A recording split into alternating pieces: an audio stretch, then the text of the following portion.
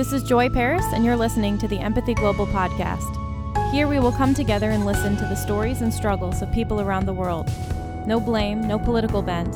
We share our stories to erase the lines that are separating our increasingly fractured world, because in the end, if nothing else, we are all profoundly human.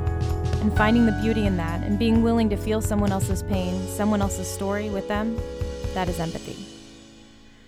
So before we get started, I have a few exciting announcements, starting with Empathy Global is going on tour starting next week. On June 28th, we leave. We'll be going up the East Coast, so if you're going to be there, please let us know if we're coming through your city so we can talk to you and we can hear your story, and that would be wonderful. Also, we have some t-shirts for sale at the empathyglobal.org store. You can check that out. We also have a book club that's going.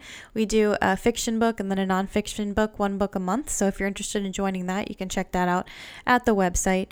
As well as if you are interested in supporting us, of course, when you share our podcast, that helps us a lot. When you like and share things like that and engage in our posts, that helps. But if you'd like to support us financially, you can become a patron at patreon.com/empathyglobal. You can become a patron for as little as $2 a month. And anything you can give really helps us to keep doing what we're doing. Again, thank you for your support, and here's the show.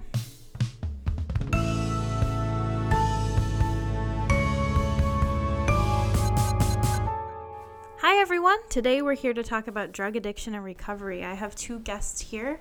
Who wants to start by introducing themselves? Hi, I'm Tara. I'm 35. I have 3 kids and I'm a daycare teacher. And I'm Emily. I'm 27. I am a student and I have 1 child. All right.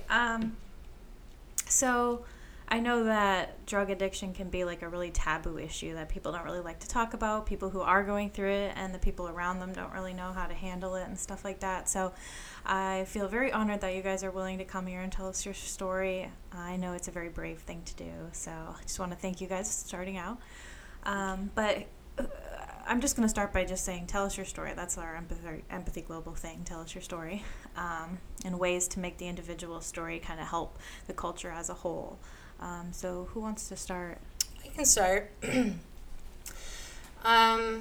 Let's see.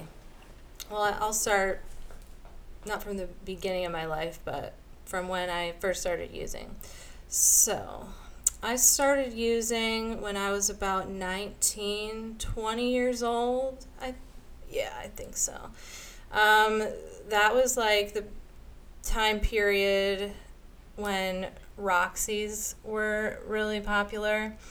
And basically I had a boyfriend and he wasn't the best character. He was like a tattoo artist who rode a motorcycle.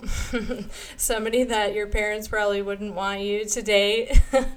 And he had a really bad drug addiction. He was really bad off on pills, pain pills. And he basically introduced me to pain pills and opiates.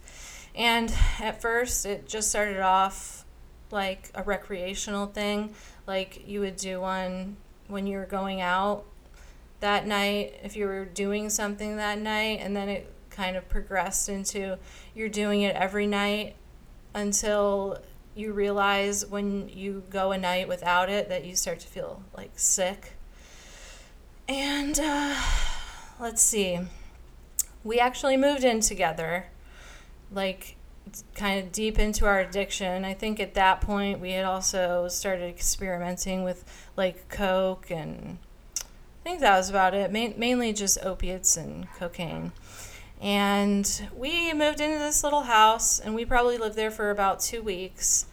And 2 weeks in, his parents called me and said that he had been arrested because he showed up to their house like super high out of his mind, couldn't hardly walk, and they actually called the police on him because I think they did it to try to get him help because they didn't know what to do.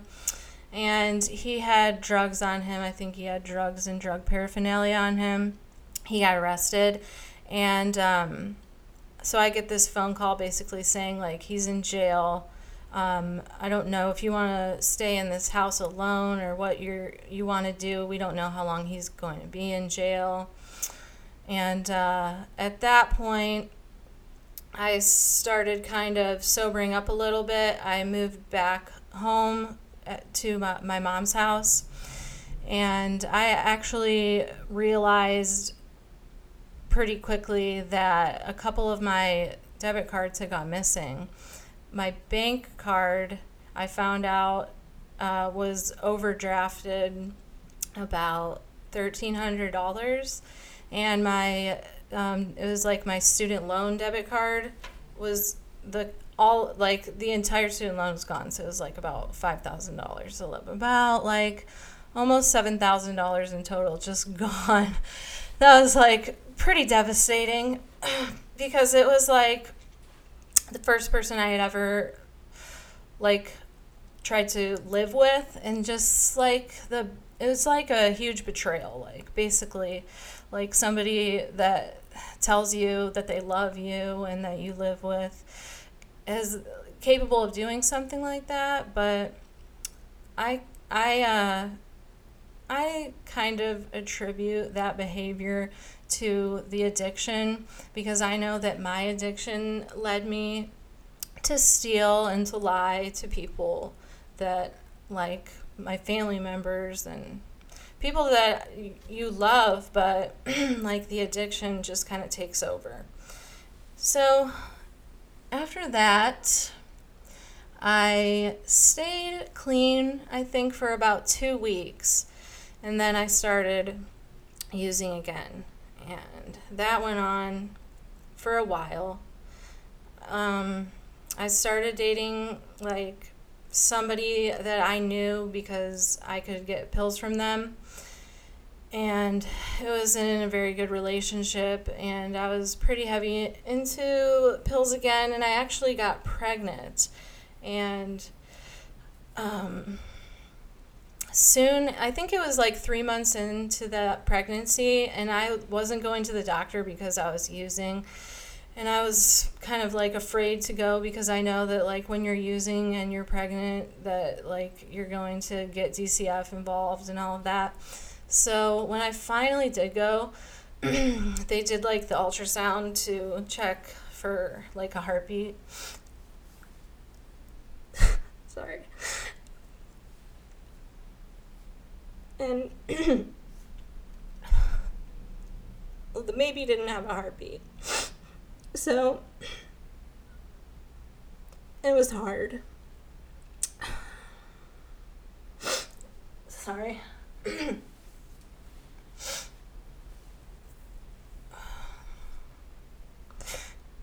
And basically, my way at that time to deal with that was to take the rest of the pills that I had, which is about 20, like, Oxy 30s.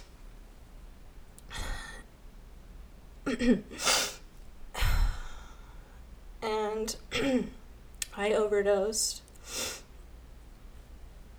And this was actually at my mom's house, and nobody was supposed to be home because I think my dad was still traveling and working at the time. And for some reason, my dad came home, and he found me, and he ended up calling 911. I got rushed to Halifax, and they like hooked IVs up to me, but they didn't have to pump my stomach. I think I had built up a pretty high tolerance at that point. So from there, I had to go to the like psychiatric ward of Halifax for suicide watch. So I got Baker acted, and I was there. I think it's like a 72-hour hold that I was there. And after that, I went to rehab for the first time. I went for about, I think it was 3 months. It was a 3-month program. And it wasn't that bad. I actually got myself back for a little while. I started living clean again, and it was a good program. Like, basically, I got the drugs out of my system, but I was still pretty young. I think I turned 21 right when I got out of that program, and when I got out, I kind of immediately jumped back into a relationship, and I kind of fell back on my old ways, and I started using again. I got put on like Suboxone for a while, but I still kind of continued to use in and out. Let's see.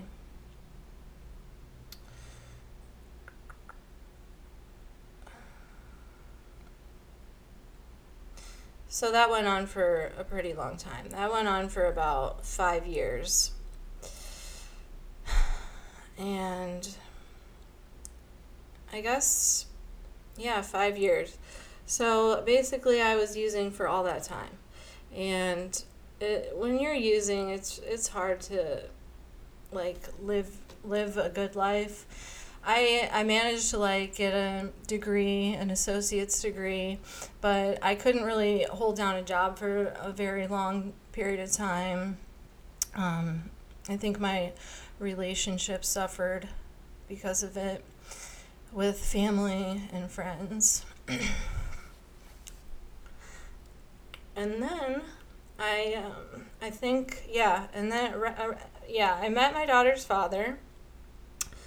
I used throughout that relationship. When I found out I was pregnant, I stopped everything that I was doing except the Suboxone, and I would strictly go through my physician that I was seeing, and I actually got switched to Subutex because it's better for pregnancy.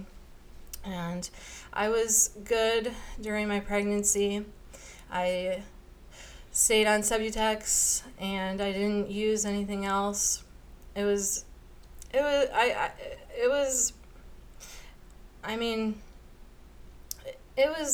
easy for me because I was pregnant. I wasn't really tempted to use, but it was an abusive relationship, not really physically, but like emotionally and mentally.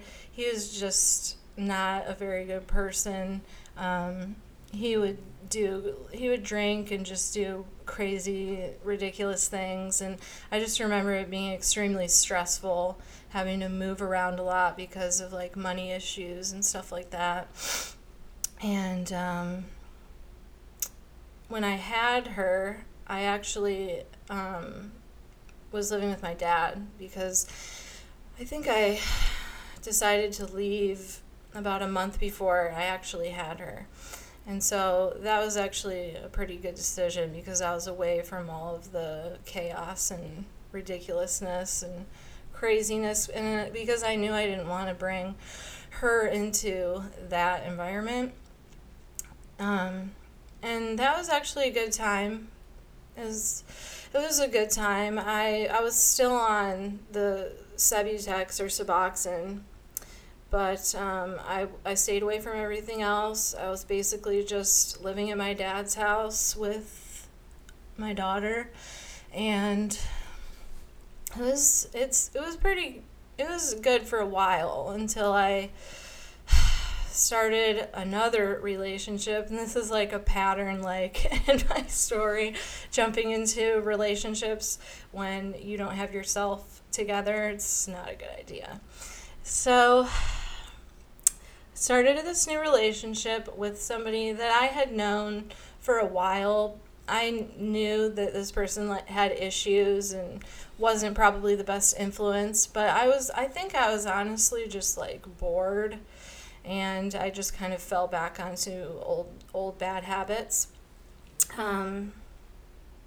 So throughout the course of this relationship, basically everything that we would do together was centered around either drinking or taking drugs. And it started out with basically just alcohol, and then it progressed into doing cocaine every weekend, doing cocaine eventually every single day.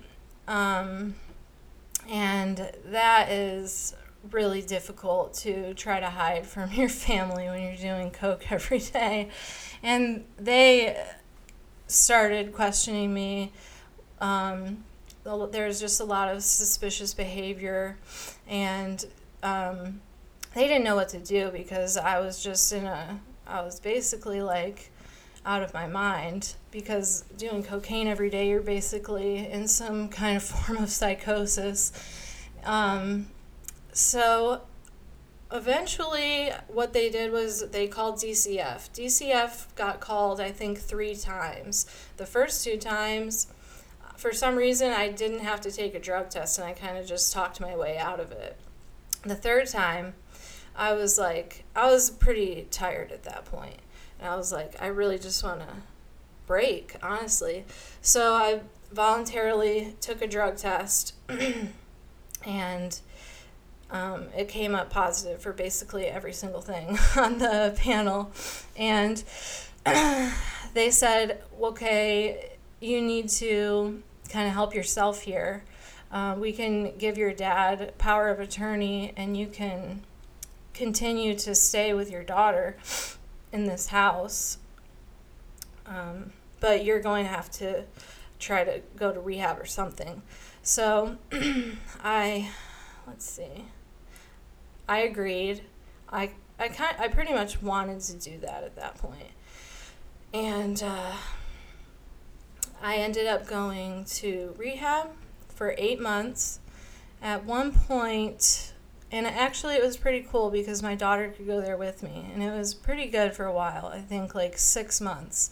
Eventually, I came to this point where you can start working, and I went and I dropped my daughter off at my dad's house, and I was leaving to go to work, and I went into the bathroom, and I went into the medicine cabinet, and I actually found an old prescription bottle that hadn't gotten thrown away. Basically some of my old medication that used to be prescribed to me, and it was something for anxiety. And I was pretty nervous, I think, trying to start a new job in rehab. So I was like, oh, why not? Why not take something for anxiety? It was not a good decision. Basically, I went to work. I went back, picked her up, went back to rehab. The next morning was a surprise UA. And so I failed it. And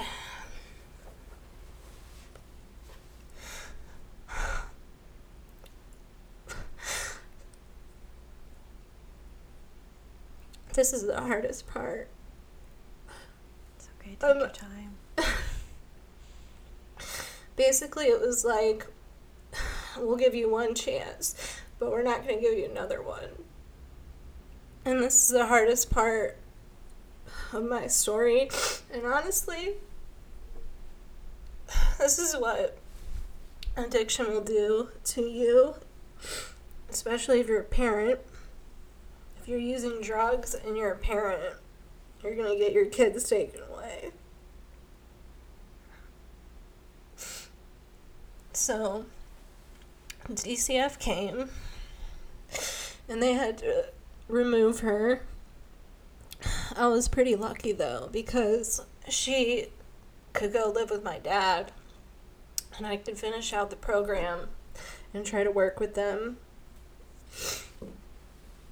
to eventually gain custody back. So I did. It was a struggle, but I eventually graduated the program successfully. I couldn't move back in with my dad because I couldn't move back in with my daughter immediately. So I stayed in different people's houses. I stayed in a halfway house, I think, for a week. Actually got in trouble for drinking. it was a hard time.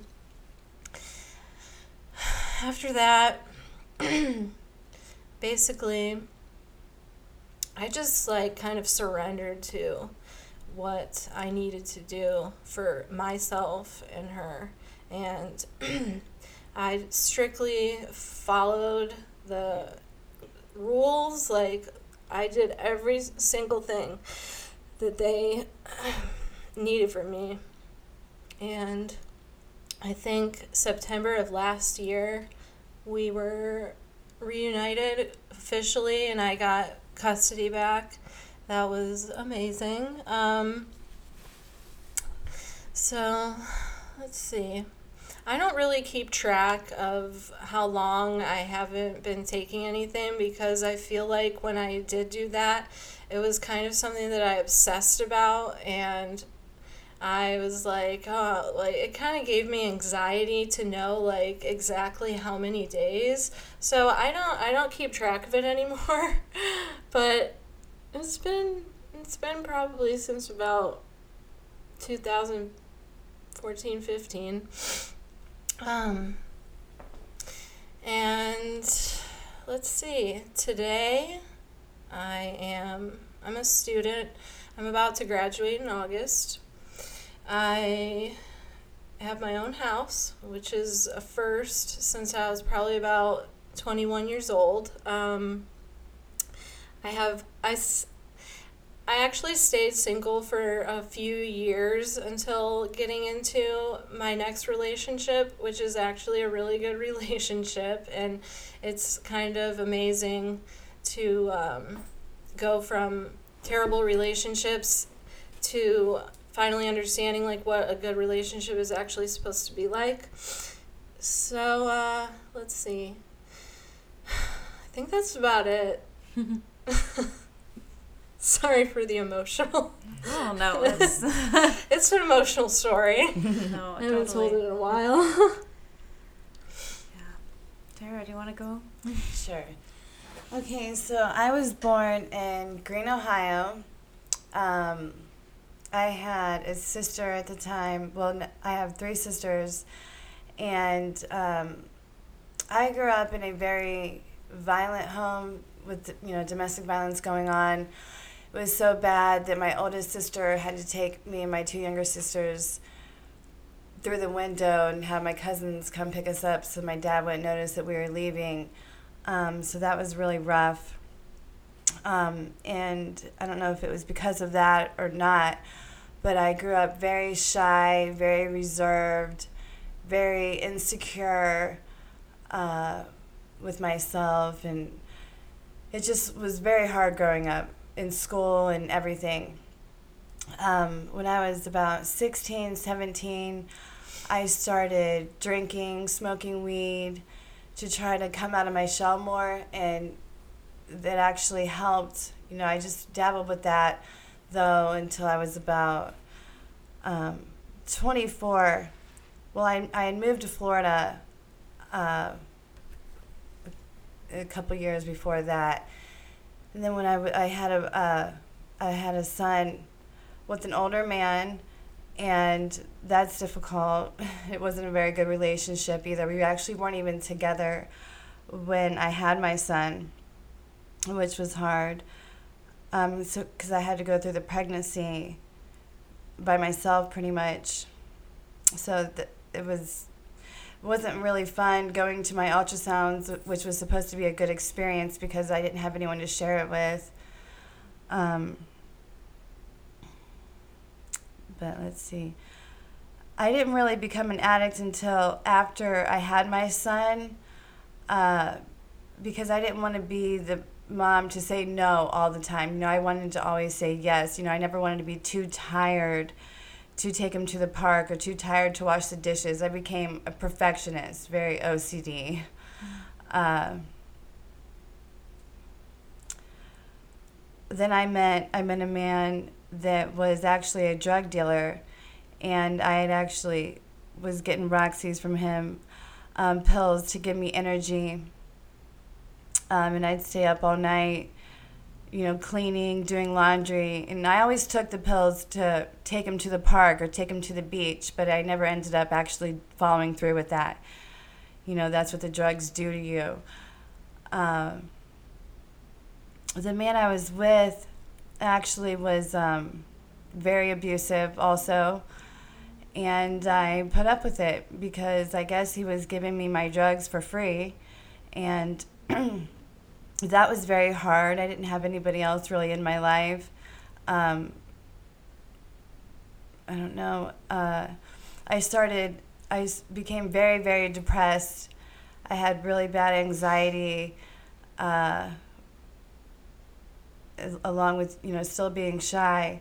So then I started taking Xanax, and then I also actually started taking Subutex also to help me come off the Roxy's, but that's just another thing to become addicted to. I don't believe in that today. It's actually even really the same feeling. Then that led to meth. I started using meth because it's just never enough. I just wanted to keep getting higher and higher and higher. When I didn't have my son, all I thought about was my son. So I got high so I wouldn't have to think about him. But in the long run, I just ended up thinking about him more, and it just made it harder. I had actually was in the car with my son coming back from a baseball game with my boyfriend, and he wanted me to go faster, so he put his hand on my leg that was accelerating, and he was forcing me to go faster, and I was getting really scared, and my son, which was 2 at the time, was screaming in the back. So I pulled over on the side of the road and opened the door, got out of the car, and was going to go get my son, but then he got in the middle. He stood between me and my son, and I was scared. I didn't want him to hit me. So what had happened is he went over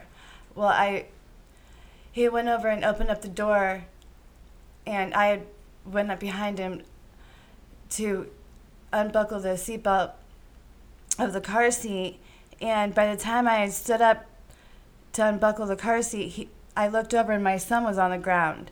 He had actually threw my son onto the ground, and I didn't see it happen, but I had found out later from witnesses and through DCF that he did throw my son, which wasn't something that he would normally do, but I do know that he was on, several drugs, meth, Xanax, alcohol. So that's what the drugs made him do,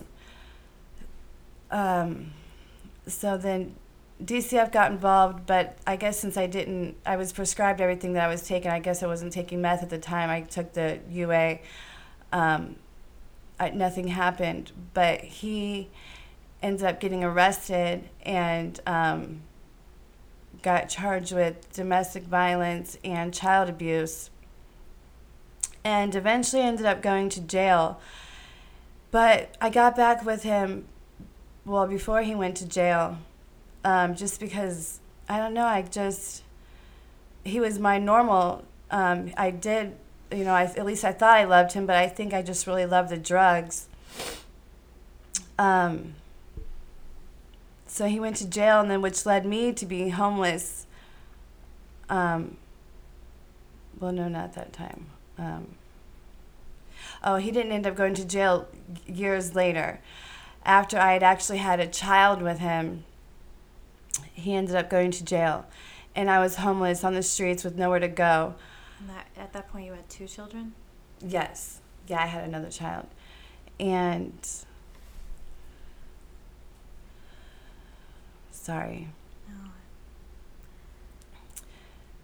So I went up north to stay with my sister, and she was trying to get me clean, but it just wasn't working.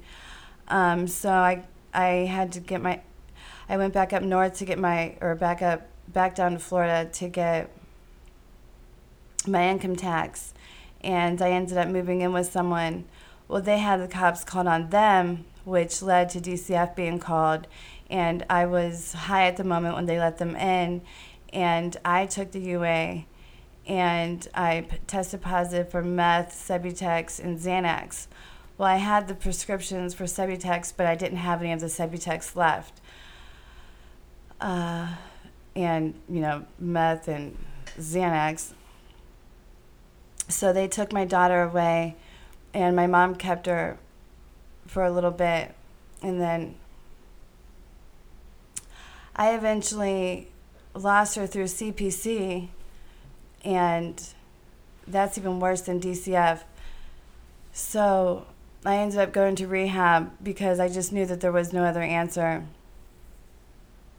I successfully completed the program. I got her back a couple months after I was there. So that wasn't so bad. I didn't mind being in rehab. But I got back with the same guy. when I got out of rehab, and that wasn't good. He, from the beginning, was using straight after jail. He got out of jail about 2 months after I got out of rehab. He never took anything serious. So did you have both of your kids at that point? Well, my son, I ended up signing my rights over to my son to his dad because when I was dating, I didn't want my son around that.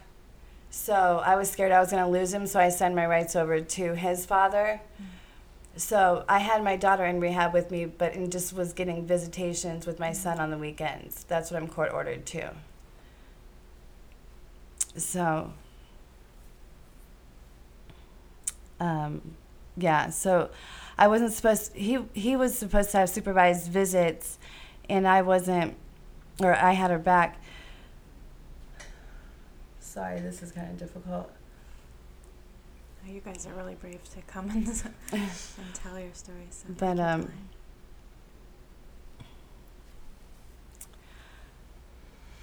I started using with him. It just took me one drink, and I went back to using the Subutex and the Adderall, and I thought it was okay, or I justified it in my mind because I got a prescription for them. But I wasn't taking them the right way. He was taking meth, and I was trying to get on the same level as him, so instead of taking just a couple Adderall, I would take 4 at a time. Or I was really only supposed to be taking 1 Adderall at a time, but I was taking 4 at a time, like every few hours. So it took almost 6 months, and then I stopped doing my UAs. Because I didn't want to fail for methamphetamine because I ended up doing that. And then we were living together, and he ended up getting arrested for a violation of probation. And then at the same time, I had lost my daughter because they had seen a bruise on my eye a few times, and they knew that I was having her around the domestic violence, and they didn't want that. So I had lost him, I had lost her, and then I found out I was pregnant, and then I was homeless. So then I didn't know what to do. I moved in with my mom for a little bit, but then she wasn't having it, my lifestyle, because I just didn't want to stop. Because at this point I was severely depressed because I had lost everything I cared and loved in life,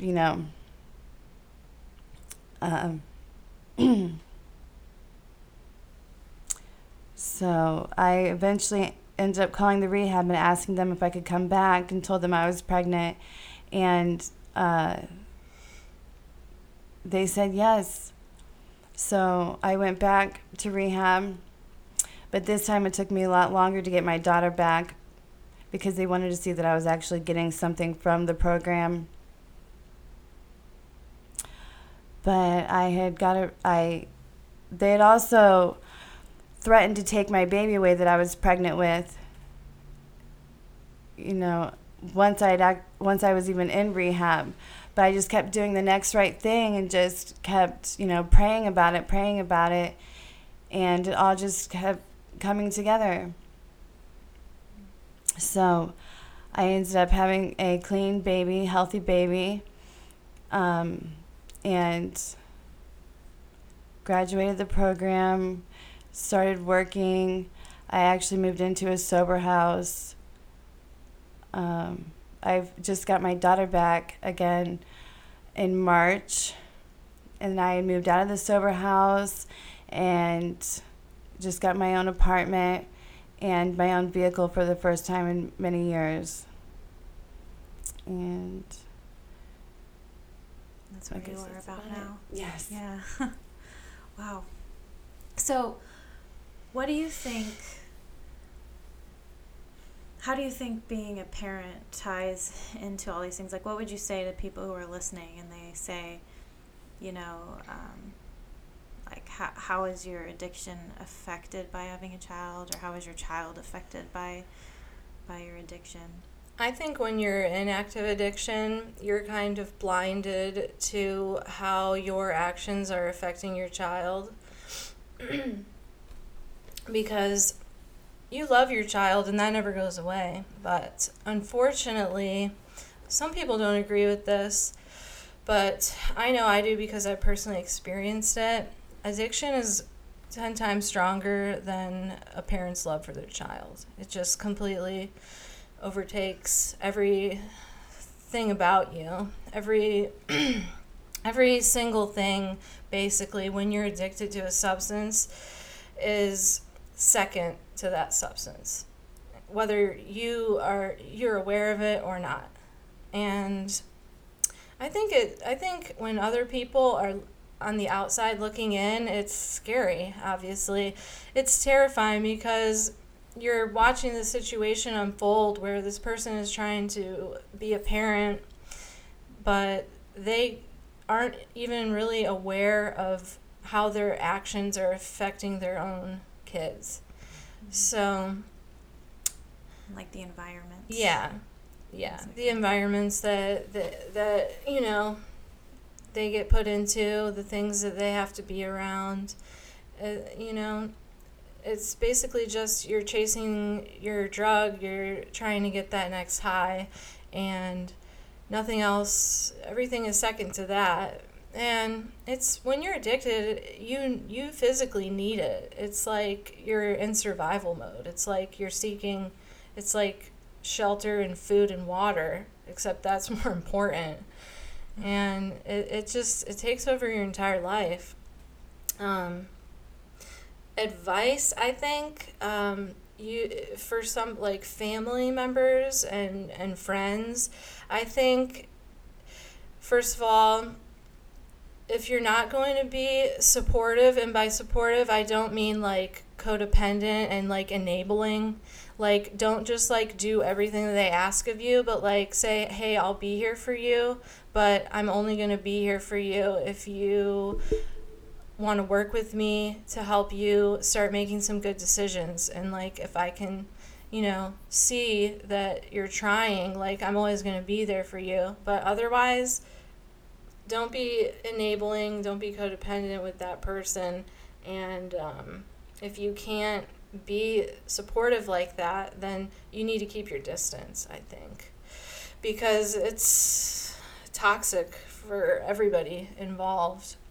And if you don't have, if you're not able to be there for that person who needs a lot of help and a lot of support, just keep a distance, but don't shut them out.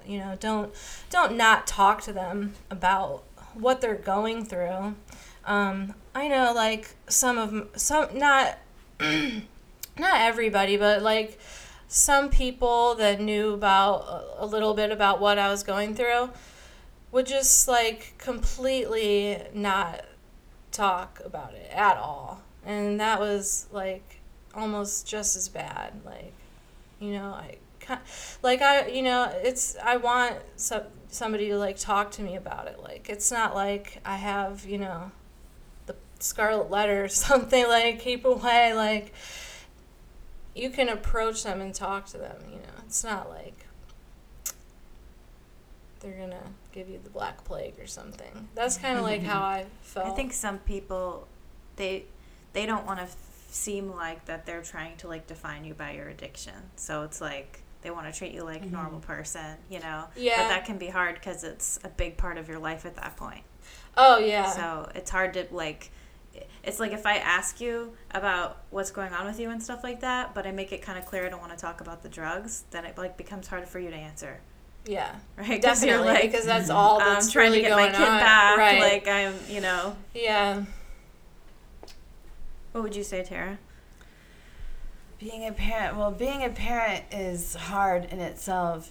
Being a single parent is hard. And like I said, that's why I started using. But I know what ends up happening is I just end up leaving broken promises with my kids. You know, I thought I was being a better parent, but in the long run I wasn't. But you don't know that, and you don't know that at the time. I didn't know that for many, many years. It took me a long time to realize that. Sad to say, but and also, what becomes of that is just I lost my kids, you know, and I'm just blessed that I was able to get them back. Mm-hmm. So, what would you say would be some advice for people who are maybe currently going through addiction and they just don't know what to do, and you know, how would you encourage them to kind of get to the point that you guys are at? Well, for people who are currently in active addiction, it's hard because honestly, like for me, I really made a change when I was completely tired of it, and you really have to personally want to make that change. But if you are tired of it and you're just sick and tired of being sick and tired, there's help out there. I mean, there's like an opiate epidemic in this country right now. I feel like every 15 minutes there's a commercial on TV for like a rehab or like a 1-800 number for something.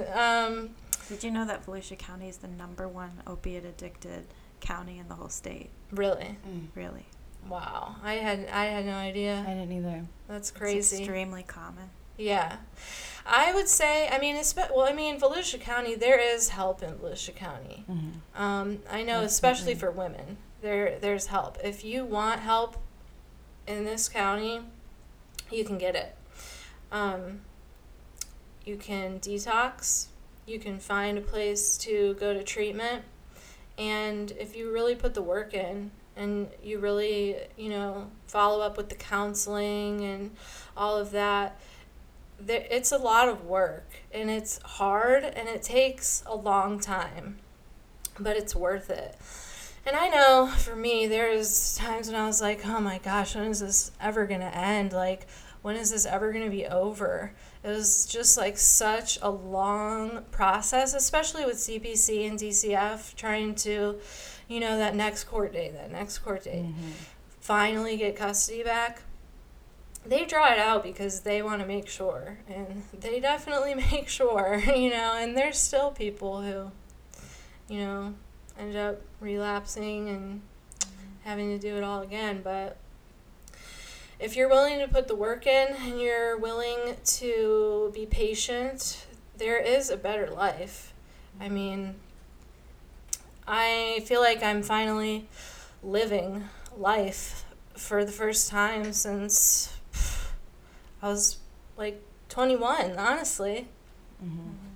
I think some people may be afraid to come out as an addict. Mm-hmm. Like, because, okay, let's say you have kids and you're addicted and you want to quit, but if you like make it public that you are using, it's scary, you know. Yeah.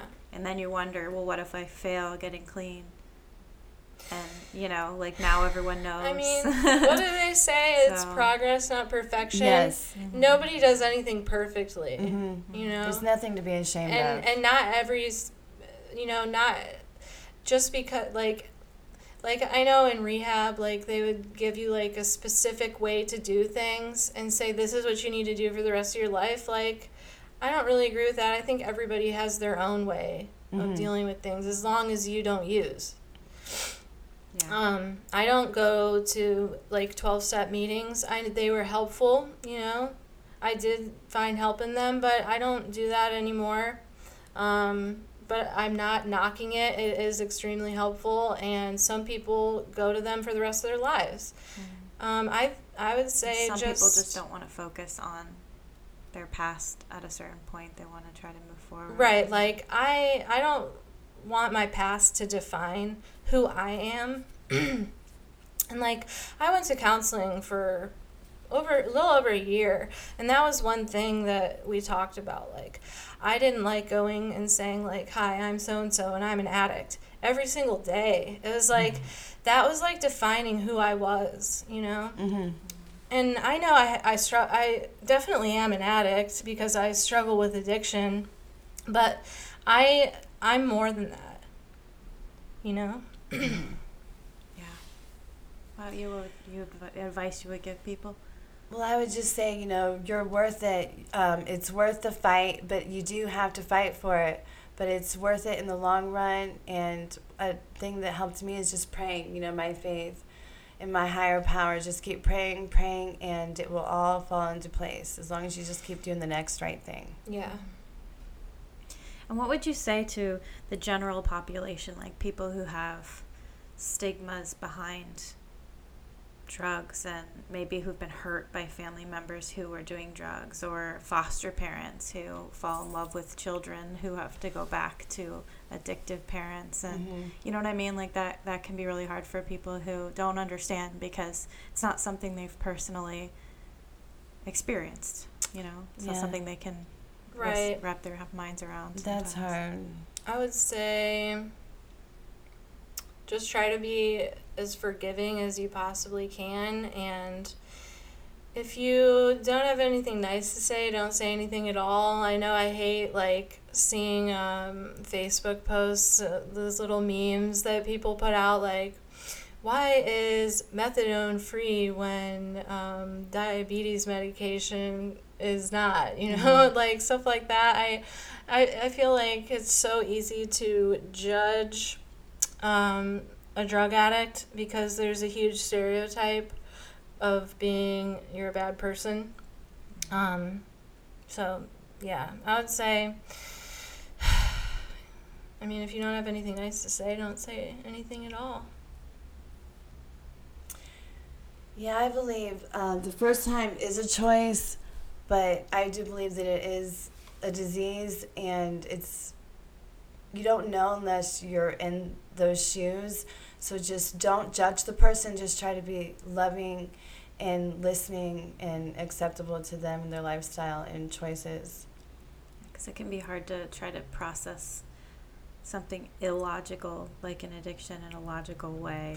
Right. If you're not an addict, it's extremely hard to understand because you would say, well, why don't you just stop? Like, why can't you just stop? And it's a little bit more complicated than that because when you're in active addiction, you're physically dependent on a substance or a chemical. So you most of the time you really can't just stop because you'll go into withdrawal. You'll have an extremely bad flu, and you'll do anything not to feel like that. Anything. So it's hard to understand if you're not an addict, really. It really is, and I get it. But yeah, I don't know. Just want people to have more hope that people will reach to the other side. Yeah. Yeah. So I think a lot of people have experienced, like, you know, people having relapsed multiple times and stuff, and it becomes harder to trust. Yeah. You know, like people don't want to get their hopes up or something. Oh, you yeah, know? definitely. I know And my family had to deal with that for a while. But if they had given up on you, right. Like, try. You know, I don't think you should ever give up on family. I think my family feels the same way about that. But if you're not capable of being there for someone, you need to definitely keep some strong boundaries. Love them at a distance if you can. Yeah. Okay, so on a lighter note, I have this game. It's called Q&E, Provocations for Applied Empathy, and it comes from the Sub Rosa Applied Empathy podcast. They made it, and it's one podcast I really like. So I got these cards, and I think it's fun to end each podcast on some kind of a deep question, because these are already topics that we just don't talk about in regular life on a regular basis. So that in of itself is kind of unique. But these questions are kind of like deep questions, and I kind of think they're fun, and usually like totally different topic, whatever. So I'm going to have you guys each draw just any card random. Oh, this is a long one. All right, I'll go first. So my card says, how does courage manifest in your work? Well, I'm a teacher during the day, but I am working towards working more in this field with what I'm doing with Empathy Global. But one thing I noticed, actually, I was listening to a how-to podcast, kind of like how to make your podcast better, how to get more listeners, how to, just like ideas and helpful things for their podcast. And one thing, they were talking like 2 of the modules were all about the host. And it's like, what kind of a persona are you putting out? And what kind of, what's your story?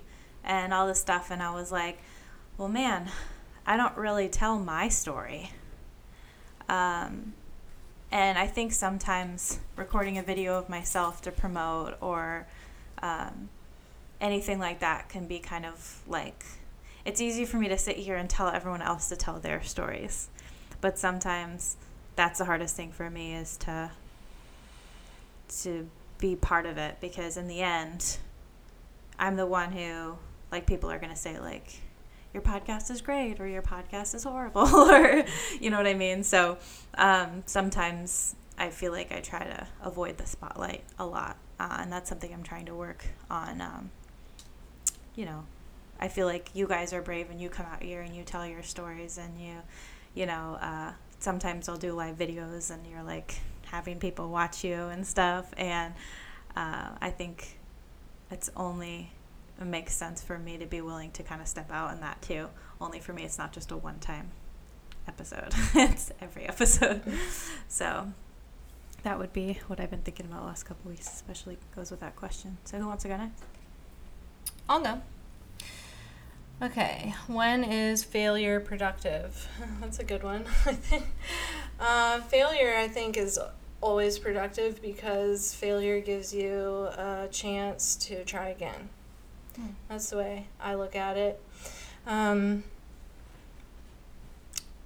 think every time that I have failed has just given me another chance to grow a little bit stronger and to not make the mistakes that I made in the past again, and just grow as a person. Mm-hmm. I heard a quote one time that said, in America, you've only failed if you've given up. Yeah, definitely. And I thought that was so great. It's easy to give up. At least if you're failing, you're doing something. Right. It's easy just to lay around all day and not do anything and say, oh, I lost my kids. Like, I give up. Like, just take them. It's hard to take a random UA every single week and go here and do this class and have them come to your house randomly without you even knowing they're coming, and checking up on you, and just, it's a lot and it's hard. And it would have definitely been easy to just say, I give up, just take my rights away, let my dad adopt her or whatever. And and through that process I did fail, because they sent me to rehab, and I relapsed when I was going to work that day, and ended up making things a lot harder for me. But I just basically kept doing the next right thing, and I basically surrendered to the process, and I learned a lot about myself, and that all came about because I failed at something. So What does your card say, Tara? Okay, mine says, what are the biggest sacrifices you've made? Well, I feel like I've sacrificed everything for my kids to get clean, my privacy, just everything. But like I said, it's worth it in the long run. It's definitely worth it. Awesome. Well, thank you guys so much for being on the podcast today. I really appreciate you coming here and you telling your stories. And for everybody listening, I just hope that you can go forward from this with a new understanding of how difficult it can be for people who are going through addiction. And if there's anybody in your life that's going through similar things, that you can have maybe a better way to respond to them and kind of see underneath the hood of really what's going on, even if they may not be able or ready to talk about it yet.